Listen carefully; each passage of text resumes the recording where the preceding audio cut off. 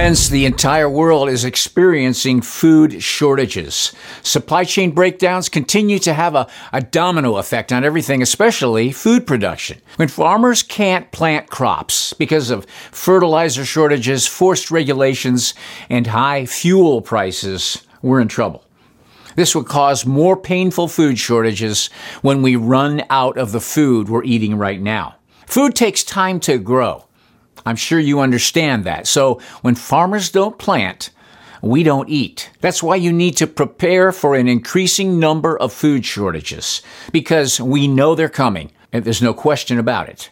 And the best way to prepare is to get ready our emergency food from My Patriot Supply. It's a perfect hedge against skyrocketing prices and shortages.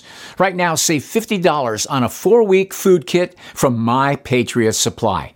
Go to preparewiththinkaboutit.com and get your $50 savings on 4-week emergency food kits that average over 2,000 calories a day.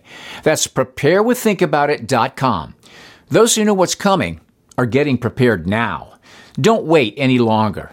Preparewiththinkaboutit.com.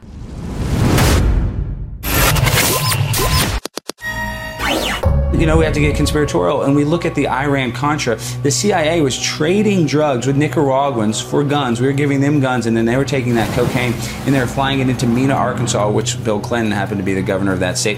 And they were taking those drugs, and they were putting them in Florida. They were putting in California, Freeway Ricky Ross. So they created the crack epidemic. So the same people that did that, they're creating the problems that we have today. So it's just a new drug for a new era.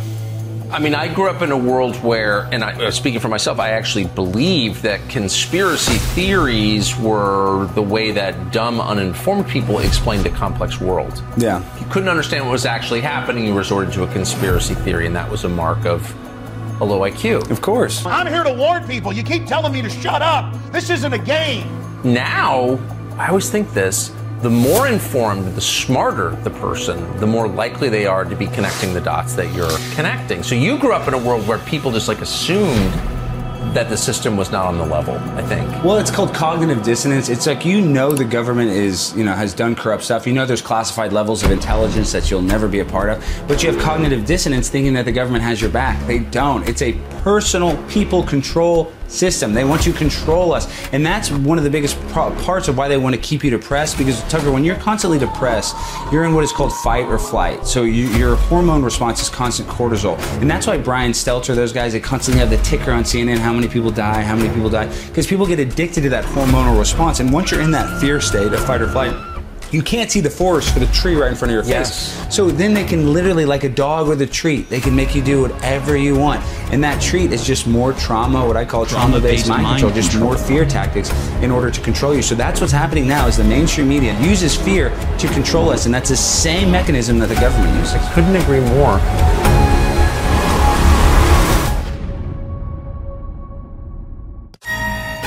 In recent years, too many people have switched very quickly from denial to despair, from dismissing climate change or not giving it enough importance to feeling that, it's too late. The end of the world or the end of civilization is coming and it's too late to do something about it.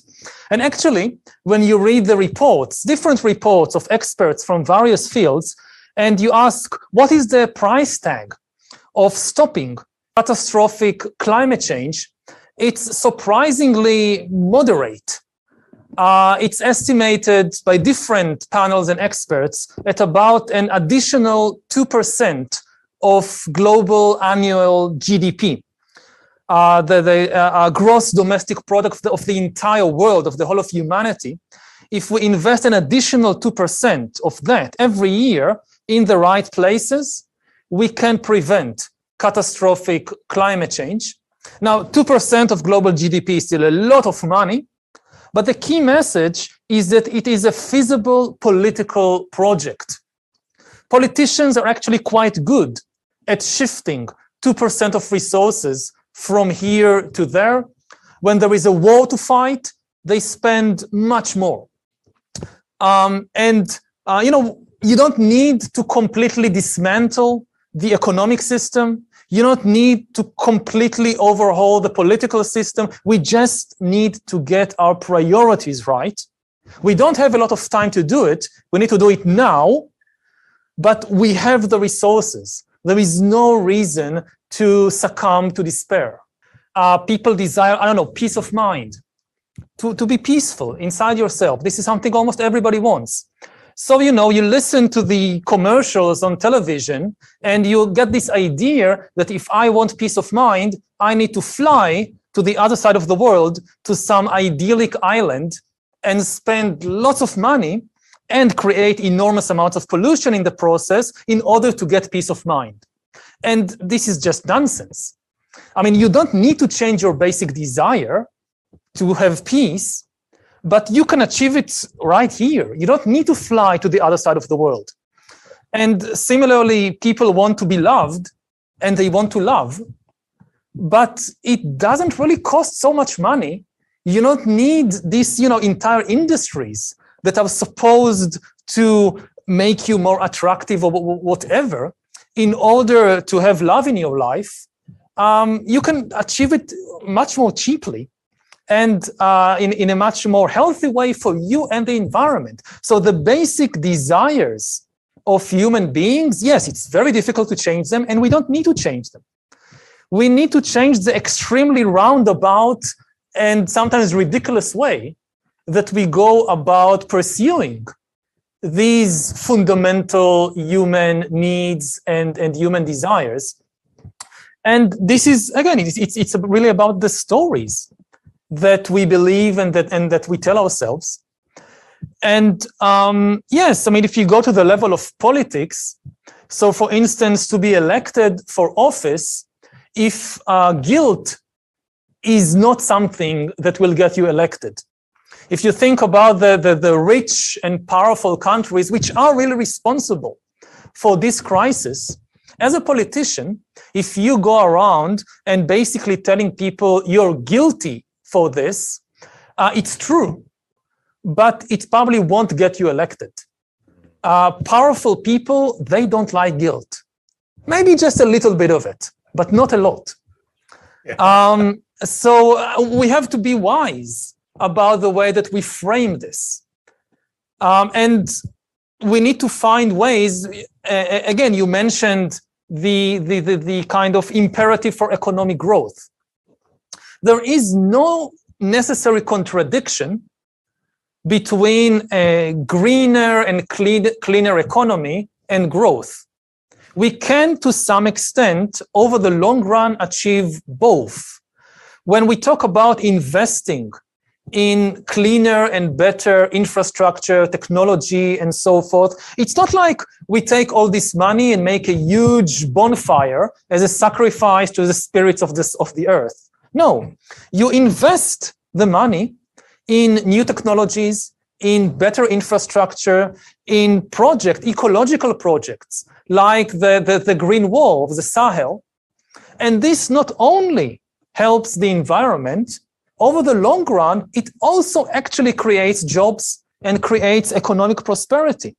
So this kind of binary thinking that there is a necessary clash between the economy and the environment, and you have to choose, if we think like that, it's going to be very difficult.